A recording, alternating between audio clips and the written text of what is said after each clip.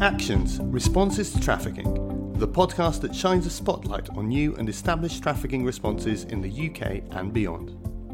Hello and welcome to Actions, the Responses to Trafficking podcast. I'm Catherine Baldacchino, and this is a podcast where I speak to people who are working in different ways to respond to trafficking in order to help share their work with other people also working in the field. Today, I've spoken to Ewan Fraser, who is the Public and Corporate Affairs Manager at the International Justice Mission. We talk about the work he's doing with the UK government on international responses to trafficking, and also his work on responding to the online sexual exploitation of children. We spoke in December 2020.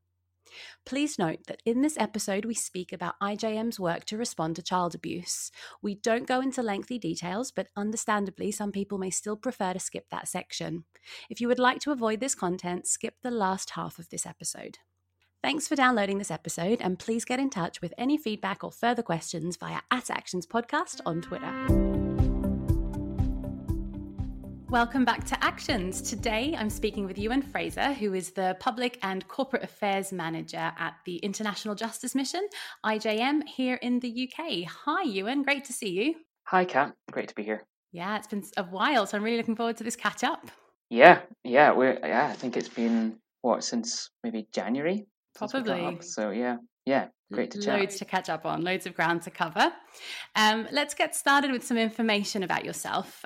For those that don't know you, can you tell us a bit about yourself and your background? Sure, yeah. So I, as you say, I work for International Justice Mission in the UK, normally based in our London office, but since this whole debacle began, I have been up in Scotland, which has been nice. Amazing. And prior to that, prior to working for IJM, I started out on my, journey working in the anti-trafficking sector at university. I studied law and in particular kind of human rights law. And during my master's, I volunteered with Stop the Traffic. And it was just around the time that legislation was coming into place in Scotland, the Human Trafficking and Exploitation Bill. Right. And I did some campaigning around that and realised that I was probably more suited to the advocacy type work rather than the legal work. So sought that as a bit of a career change before the first career even got started, and worked for the Human Trafficking Foundation then for 3 years, so focusing primarily on victim support policy in the UK, and then made the shift to IJM a couple of years ago. Brilliant. And that's when I first started working with you, and I was first introduced to you, I think, in probably your first week at Human Trafficking Foundation, so quite some time ago. And about this current role, Public and Corporate Affairs Manager, what does that involve? What does that even mean? Sure. So I guess my role is kind of split in that half of my job is engaging with the UK government on their response to slavery and other forms of violence internationally. So bringing some of the lessons which our teams around the world doing casework, bring the lessons of their experience and feeding that into helping to shape the UK government's response. And then also seeing how our approach and our model can maybe help businesses on the other side of my job to address risks of exploitation in their supply chains. So quite a nice varied role, but all kind of about bringing the lessons from our teams to people in the UK who can hopefully bring about some change. That's so interesting. And that's such a great value of IJM specifically. And when I was speaking to Hope for Justice a few weeks ago, they mentioned the same about having international colleagues as part of the same organisation, and being able to share that learning across borders is one of the greatest values, I guess, of having the international experience. Yeah, it's incredible. So we've got colleagues in doing the actual hard work in I think 13 countries, and all really varied, and not all of it is related to slavery. So most of our offices work on issues of slavery and exploitation of some kind, but also violence against women and children, police abuse of power. Yeah, so a nice variety, and it kind of being able to give their kind of experience when speaking with government is amazing. They're really quite inspiring. Absolutely. And I'm looking forward to finding out more about the organisation in a minute. But firstly, you've worked in the trafficking sector for a few years, as you've described.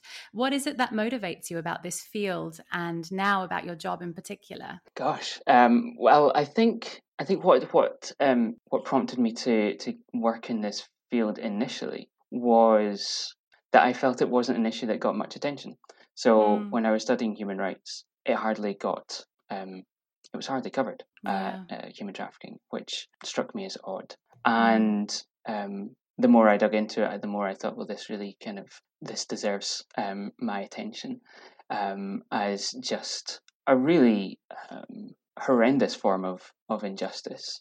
There's just something about aggressive, greedy people taking violent advantage of a person's vulnerability that I just find particularly difficult and want to push back against. So I guess that was kind of the starting point, and then I guess getting to one of the great things about working at the Human Trafficking Foundation was getting to really know people in the sort of right across the anti-trafficking sector, NGOs, academics, law enforcement, and just the sort of collaborative nature of a lot of people in the sector has been so encouraging. And actually, like initiatives like this podcast are really kind of a really lovely sort of demonstration of the breadth of the sector and the talent and dedication that's involved by people working in it. So it's just lovely to be part of that and to sort of play my little role in it. Absolutely. Yeah, and definitely agree and feel the same, that there is clearly a lot of passion and a lot of compassion as well in the sector. And really interesting to hear about the initial motivating factors for you too. So now let's take the opportunity to delve more into the organisation.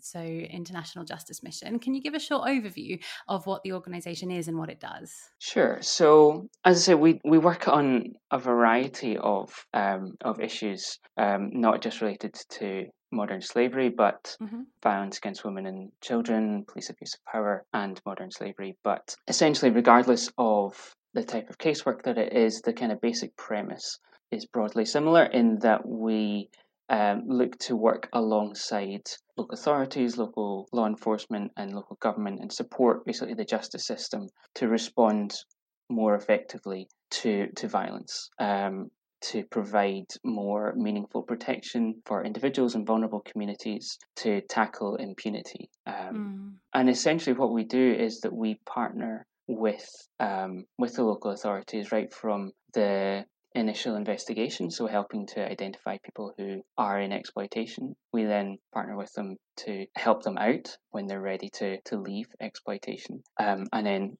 into support, and that's often with partners or it's local authority care, depending on the situation. And we will sort of journey with them for as long as it takes for them to kind of rebuild their confidence and their independence. And whilst doing that, we'll also work with the authorities again to see that traffickers are prosecuted, so that there is accountability. And essentially by kind of following a case right from that initial investigation all the way through, it kind of lets us see the gaps and the faults, and we can then help respond. So whether or not that's a lack of resources or a lack of will or a lack of understanding, we can then sort of provide the training that's required. It's kind of that two. There's kind of those two elements of making sure that survivors actually receive the protection that they need, and also seeing that justice is done in terms of laws being enforced. And we've kind of seen that when a justice system is kind of properly equipped to proactively identify instances of trafficking, and know how to interview survivors in a way which isn't going to re-traumatize them and knows how to look after their interests and their welfare, and you couple that with accountability, that you can kind of make real changes and cultural changes where that impunity has become quite embedded. We've seen quite sort of amazing shifts in that. That's so fascinating. And that is something that I've always found particularly interesting about IJM's approach and model, because of that real holistic view of trafficking response. So you work quite closely with authorities, but equally ensure that there's aftercare and support programs in place as well. And I guess one of the key reflections coming to the surface in the trafficking sector is this more holistic view of understanding the recovery of people from exploitation and the need to connect that with proper support programs. And this is something that really comes through a lot in your activity. So can you flesh out a little bit more of the effectiveness of how that works and, the connection of working with authorities, yet also ensuring that there's enough time and space for people afterwards to, recover and rebuild? Yeah, I think survivors' welfare obviously has to be the first priority. And we've developed a tool for helping to guide our aftercare. So when someone sort of initially comes out of exploitation, there's a sort of a risk assessment tool essentially to make sure that support can be tailored to their individual needs.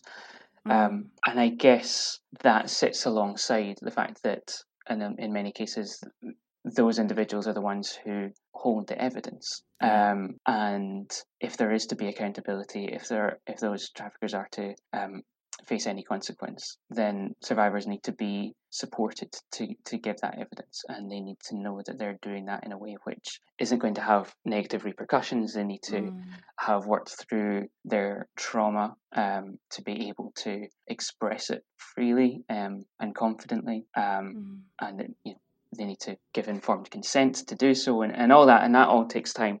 But I think, I don't think that the two things can really be disconnected. I think that they're kind of intrinsically, in many cases, intrinsically linked. That getting justice for their trafficker is part of that recovery, is part of being believed. It's quite important. And I think more and more authorities are starting to acknowledge actually that victim care and support is going to be helpful because of all of these things, right? Exactly like you've said, they hold the evidence. We have a higher chance of people cooperating with these processes, if they feel that their needs are properly being supported. And often I guess some authorities will recover people from exploitation without care and support programs in place, and they could be exited into further harm when that happens. So I think that's quite a compelling case for why these things need to be connected, and the importance and the value of IJM providing both just helps, I guess, that really smooth transition from one aspect to the next. I think we don't do our casework in the UK, but it's something that's an issue which I guess has been a live issue here. Is the best practice being for NGOs to accompany police if they're going to visit a location where they believe that there are people being exploited, to make sure that there is that safe voice and that person that is going to certainly prioritise the welfare and make sure that support is given as needed, because there's often sort of been police saying that we sometimes have to be investigator and social worker at the same time, and that just doesn't work. So having NGOs present from that very beginning so that you make the most of that very first contact, I think is really crucial. I'm really acknowledging, I guess, exactly like you've just said, that the roles that people need to perform when they're in these settings. So internationally, IJM does that work, and in the UK, your work is more policy focused? So I guess there's 6 offices like ours in the UK, and they do a mixture of awareness raising, fundraising, and also advocacy. So that's where my role comes in, taking the lessons from that casework and sharing with UK government and helping to sort of shape and inform their response as much as possible. And so we're going to delve into 2 aspects of your work in particular.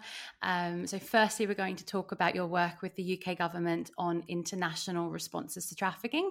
And then secondly, we're going to talk about your work on responding to the issues of online sexual exploitation of children. So in the first instance, can we talk a bit about the international trafficking responses? Can you tell us more about what that is and what that work involves? Sure. So obviously, I think we're quite fortunate in many ways. It's probably not said enough that the UK has made modern slavery a priority in recent years, and done a fair amount to raise this issue on the international stage. And I don't think we should kind of take that for granted. Things like the call to action at the General Assembly, or in the Universal Periodic Review, or even the supply chain requirements and the kind of international implications of that in terms of raising an issue. I think that is credit where it's due for that. I think certainly the question which then arises is in turning that into action and impact, and actually seeing a reduction in the prevalence of modern slavery. And I think this is something which has come up in the recent report from the ICAI, the Independent Commission on Aid Impact.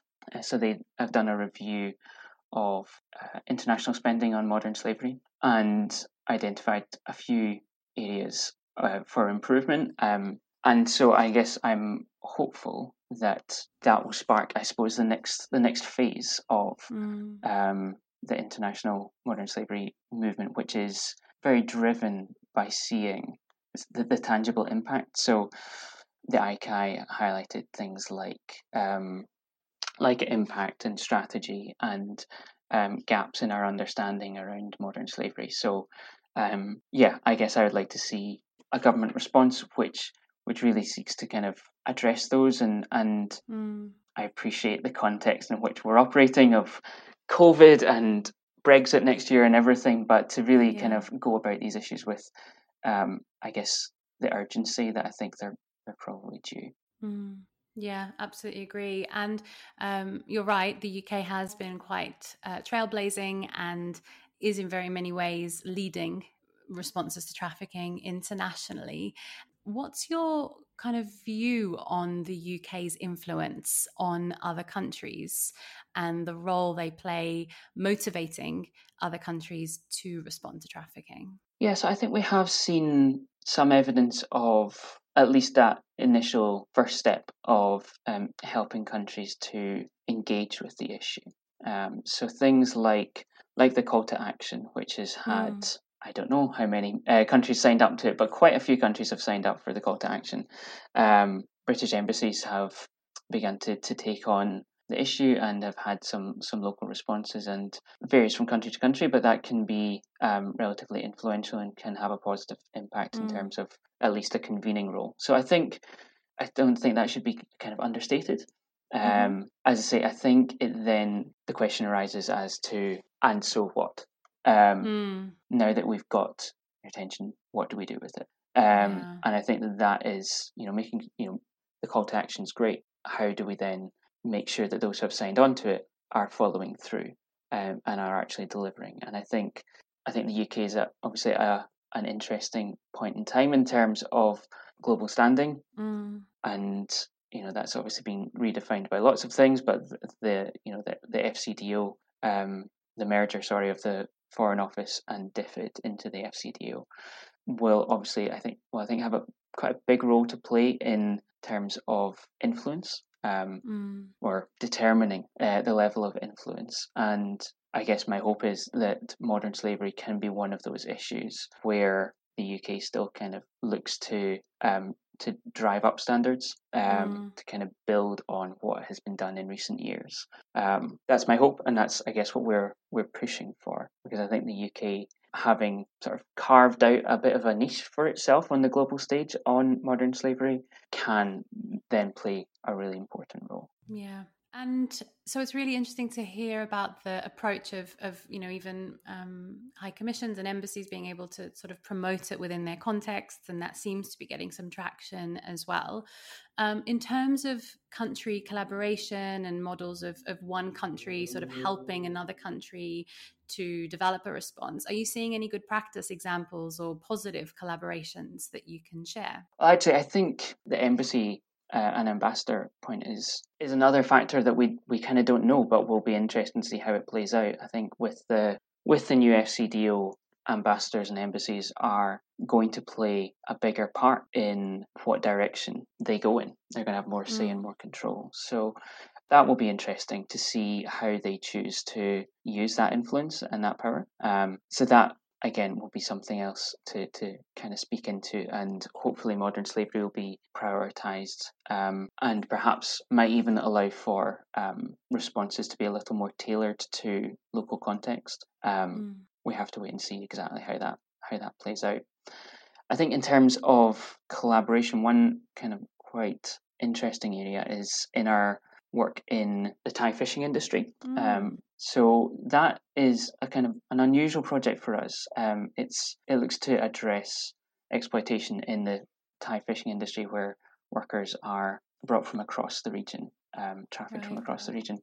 And that work is actually a partnership with Walmart, who have obviously identified that as an area of high risk in their supply chains, and have partnered with us to help address that. And I think that's quite an interesting approach from them, because there's obviously the minimum requirements. We obviously, in UK terms, know about the transparency and supply chain requirements, but it's kind of interesting to see a company kind of going a step beyond what is that requirement, and kind of looking at the broader context that they're sourcing from, and looking to change that, which I think is interesting.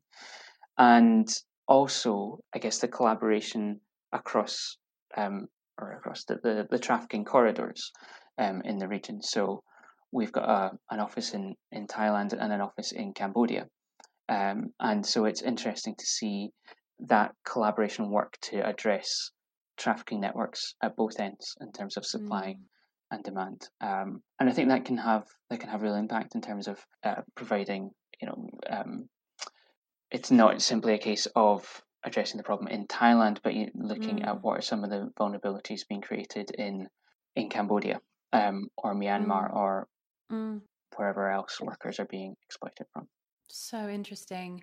Can you talk more about the Walmart collaboration and the work in the Thai fishing industry? Because I just think that's such a interesting aspect and something that does get mentioned in the UK, but I guess without much attention. So I just think it would be really interesting to find out more about how that collaboration works and IJM's role in that partnership. Yeah, so I guess a few years ago now, I can't remember exactly when, but there was obviously a fair bit of publicity about exploitation in the industry, and Walmart provided funding for an independent study which kind of looked at the problem in greater detail.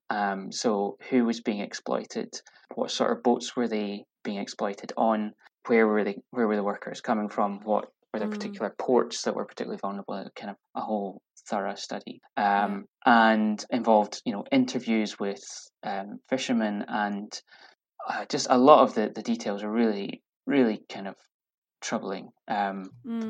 Of those who were interviewed, I think that the researchers could quite easily confirm that about 40% had been trafficked, that another 50% showed signs of trafficking. So only about 10% actually had fair wages and good working conditions. So just a huge problem. And I think, the thing which stood out for me from reading the research was that 6% had seen a co-worker murdered at sea.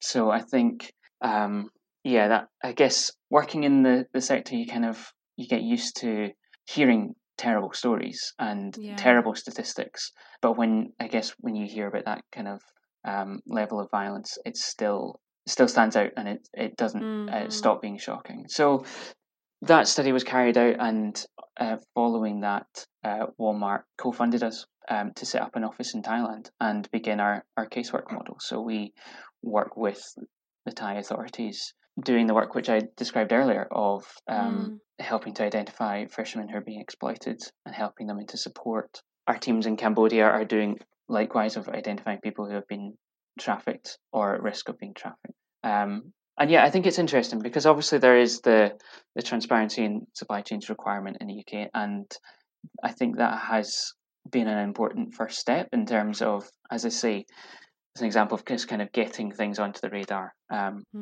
There's been problems with compliance, there's been problems with quality of statements, but for a number of companies, it's helped get it on the agenda, and that's great. And companies can and should do everything they can within their own power, and agreements with their suppliers and doing their own due diligence and and all that. But if you're operating in a context where workers' rights just aren't protected, where there isn't proper regulation or resourcing to make sure that workers are being protected, then those agreements and with suppliers risk being undermined. So I think it's an interesting approach for a company to kind of look not just at their own little piece of the problem and solution, but to kind of look a bit beyond. And part of that is, it's not just funding, but it's kind of doing advocacy to the local government to again call for improved response from the Thai government too. And that really resonates and is just so compelling about the role that businesses and companies can play in helping to address this. So part of the responsibility or part of the impetus behind this doesn't only necessarily have to come from the voluntary sector or from authorities, but can come from the business sector as well. And they have a really fundamental role to play in this too. Yeah, I mean, some businesses have problematic practices, and there's no hiding from that. But it's kind of undeniable that they are so kind of intrinsically involved that they certainly have a role to play, and can be a quite powerful and influential voice. So, and I think as a movement and as a sector, we kind of need to gather everyone of goodwill to be on board with it. Yeah. Absolutely agree. And another thing I really like about this example that you've shared about this collaboration is that it highlights the role of the voluntary sector vis-a-vis police and authorities as well. And again, this is another area that I'm particularly interested in with regards to IJM's work, because this is something that you have extensive experience in. Can you share more about how do you manage that particular relationship, the sort of balance between supporting and collaborating with authorities and wanting to improve their practice and make them better and help them to carry out their role, but also being mindful of the perception that survivors have in engaging with authorities and perhaps being skeptical that maybe authorities are always looking after their best interests. How does IJM kind of walk the line between these two concerns? Yeah, as a problem the world over. So I guess what we aim to do is, the context of which we're entering into are situations where exploitation, modern slavery is rampant, and there has been little or no attempt to really protect people who are vulnerable to exploitation. And so I guess you're starting from a fairly low ebb, and obviously that within that there's reasons for that. There's lack of political will, there's corruption, there's involvement in it in some situations. Yeah. So what we aim to do is identify those people who are as appalled by it as we are, within, whether that's within law enforcement or that's within government or whoever that is, to identify those people and support them and enable them to, I guess, change culture and change attitudes within their own organizations. That doesn't necessarily translate to the survivor and when they come out, because they don't know any better. They've probably been told or experienced themselves abuse at the hands of authorities. So it's a case of providing that expert support, working to build trust, which is a slow process. Accompanying, I think, from the outset is key. I think so much of it comes down to individual relationships in terms of them being willing to trust us and know that we have their best interests at heart. Yeah, and I guess just really acknowledging the amount of time that takes too, and that it's not an instantaneous thing, and sometimes there is a need for that to be over an extended period, for sure. To help develop that trust and break down those barriers. So this is all extremely interesting, and I have a million more questions for you about your international work, but because of time, can we move on to the other aspect of your work that we wanted to discuss today, which is responding to online sexual exploitation of children? So can you tell us more about what that particular aspect of work involves for you? Sure. So this work is, I guess, led by our team in the Philippines, who are amazing. I of all the areas of work that we work on, I think this is the one that I kind of, I guess I struggle to know how they do it every day. It's really hard. So just, I guess, to be clear, because there's lots of variations and aspects to this particular form of abuse, but what we focus on primarily is the live streaming of sexual abuse of children. So sex offender in the UK paying to direct and live stream the abuse of a child in the Philippines. And what we've seen is that often those kids are really young.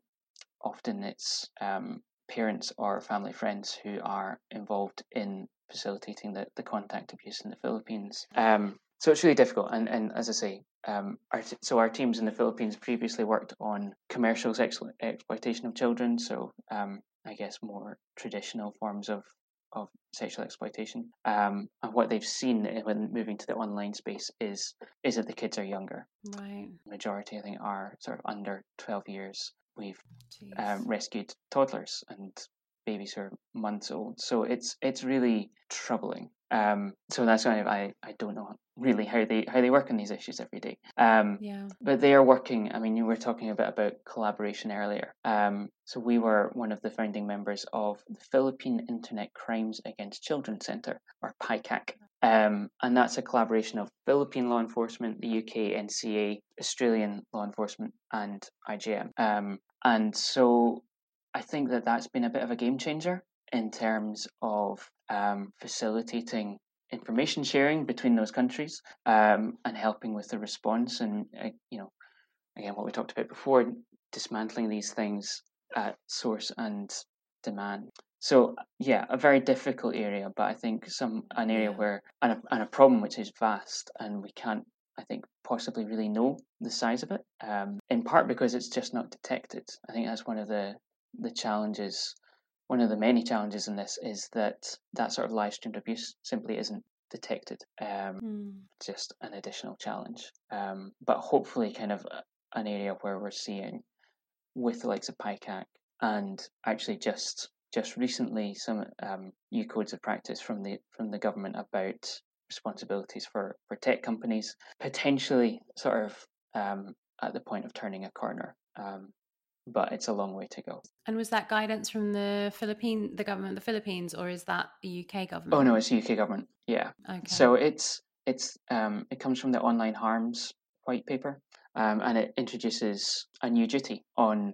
It covers all forms of online grooming and radicalization and all sorts of things. But one of the things is online child abuse, and will introduce a new duty on technology companies to make sure that they're doing what they can to make sure their platforms aren't being used. It's only, at the minute, it's only a voluntary, non-binding requirement, or it will be, but hopefully in time, or the intention is certainly in time, that it will become binding. So that's something that we'll be kind of helping to push for. Yeah, that's extremely harrowing. And the work, as you say, like your colleagues, it's incredible that they managed to do that day in and day out. And I'd seen, I think my first exposure to this was, I think it was featured, IJM's work was featured in a news broadcast a couple of years ago. And there was your colleagues being interviewed about the work that they do. And it seems that they're, as you described, quite embedded within local police forces and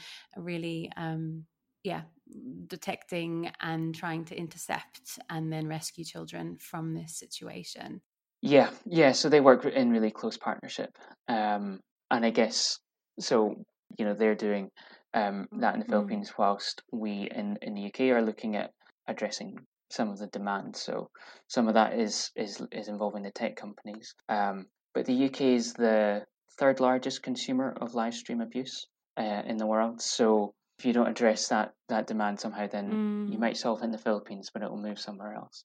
And so that there's obviously various elements to that. I think the scale of the problem, again, is very hard to judge. We just published a report which looked at the issue of sentencing for those who are convicted of this in the UK. And there's a trend of quite lenient sentencing, and a bit of a difference in terms of abusing children who are in the Philippines versus in the UK. So that's, I guess, an area where we'd like to see some change. But there's also, the scale is such that there needs to be a broader response than a simply law enforcement response. There needs to be elements of early intervention, and I think understanding what leads someone into that abuse, I still don't think is fully understood. So I think addressing that and making sure that there's kind of early intervention services for would-be offenders is going to be part of the picture as well. Yeah, and that really does highlight the need to have very multifaceted, multi-pronged responses, exactly like you're saying, a law enforcement response and preventative, and I guess also connects to the conditions in the Philippines where families are putting children into these abusive situations as well. What happens in the Philippines once the police intervene and once a child is removed from a situation like that? Do you know what happens then and what happens to the families? So it depends. Sometimes it's often children will be taken into local authority care. If it is not safe for them to return to their parents, then I presume foster arrangements or adoption is looked at. Kind of very much depends on parental involvement. It's one of those things which it's just kind of, it's very hard to see what is a good outcome in this. Absolutely, yeah. At least in the immediate term. I mean, we've seen some survivors, grow up and sort of flourish and are inspiring characters. But that's great that they have overcome. But certainly in that kind of immediate kind of crisis moment, it's all options are difficult, and again requires time. Yeah, completely agree. Are you seeing any change in behavior or prevalence? Like, is it still too early to tell, or are you seeing a sort of a trend moving away from this form of abuse? Unfortunately, not. I know I was saying in terms of potentially turning a corner for some of the, I guess, frameworks in place, but this year has been a little bit of a disaster for this kind of abuse. It's kind of created the perfect storm of sex offenders, lockdown, spending more time at home, online. The Philippines are still in full lockdown. Families in quite desperate situations. It's just kind of the perfect storm, and it's very hard to get an accurate picture in terms of numbers or in terms of prevalence, but there have been lots of increases in reports, and likes of Europol and other sort of international bodies like that have expressed a lot of concern about what the lockdown has meant for this very particular kind of abuse. Yeah, I think a lot of people share that concern, and I think it's going to start to become more exposed in coming months and years about what the consequences have been, and of the economic crisis that followed, and the ramifications of lockdown, and the further dangers and harms people have remained in or become more at risk of as a result of measures to respond to COVID. Yeah. I think we've seen increased vulnerability across our casework. In cases of violence against women and children and domestic violence, huge increases in vulnerability there, and in modern slavery cases in our casework there too. But yeah, this online abuse feels particularly stark and particularly troubling. And it's it's going to be a very difficult trend to reverse. But I guess the hope comes from I guess the fact that authorities and our teams have continued to work throughout the lockdown and provided support and been able to help over 100 kids out of exploitation this year.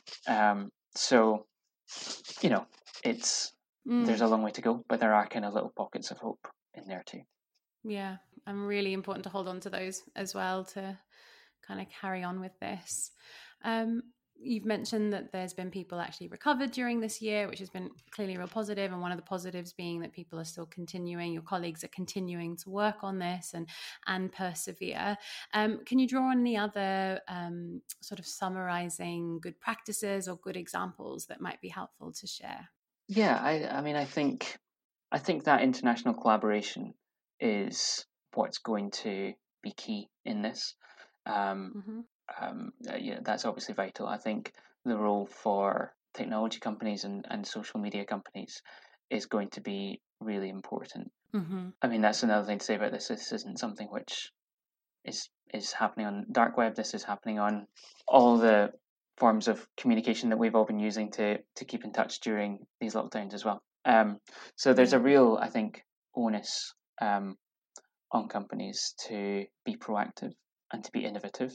As I say, I think there's the real challenge around detection in this, and so there are small pockets of, I guess, relatively small companies looking for innovative solutions to that, and there's all sorts of complications and privacy rights and what have you. But ultimately, child protection has to come first in these situations. So, there's it's difficult to find the positives, but there are definitely some there, and there's some people really pushing to find solutions for that detection issue, which would just be a game changer. Definitely. That's really good to know. And the role of tech companies and businesses and the collaboration with police forces, law enforcement across countries as well, and that continuous support from IJM in the different countries, kind of being that bridging sort of link between all the different actors, clearly is a strength too. Yeah. Unfortunately, Ewan, that is all the time we have today. So we've covered hugely interesting topics, and I really appreciate your time. Thank you so much for coming on the podcast and sharing your work with me. Thank you so much. It's been lovely. Thank you very much. Thank you. Congratulations on the podcast. I think it's great, and it's a great celebration of a lot of hard work in the sector and a lot of diligence. So it's great to be part of it. Thank you. Brilliant. Thank you very much. Thank you for your feedback as well. That is really brilliant. And you're exactly the target audience. So it's perfect that you enjoy it. If people would like to get in touch or find out more about your work, about the work of IJM, what should they do? They can go to our website, igmuk.org. They're welcome to get in touch directly with me, ewan.fraser@igmuk.org. Socials, IJMUK. Delighted to hear from people. Super. That's great. So I'm sure people will be in touch because there's loads there that I think would be really great to find out more about. Thank you again, Ewan, for your time. And thanks also to the listeners or the viewers. Until the next time, goodbye. Thanks again, Ewan, for this conversation. Thanks also to you for listening. All the links to information about the work featured in this episode are in the show notes. Find us on Twitter @ActionsPodcast. You can watch the video recording of this discussion on our YouTube channel. The link is in the show notes. To get in touch or to suggest a topic to be featured in an episode, either direct message us on Twitter or alternatively email actionspodcast@gmail.com. Subscribe wherever you download your podcasts and feel free to leave a review. You've been listening to Actions, Responses to Trafficking podcast. Music used in this episode is Inspiration, written by Rayful Crux and sourced from freepd.com. Actions is produced and presented by Catherine Baldacchino.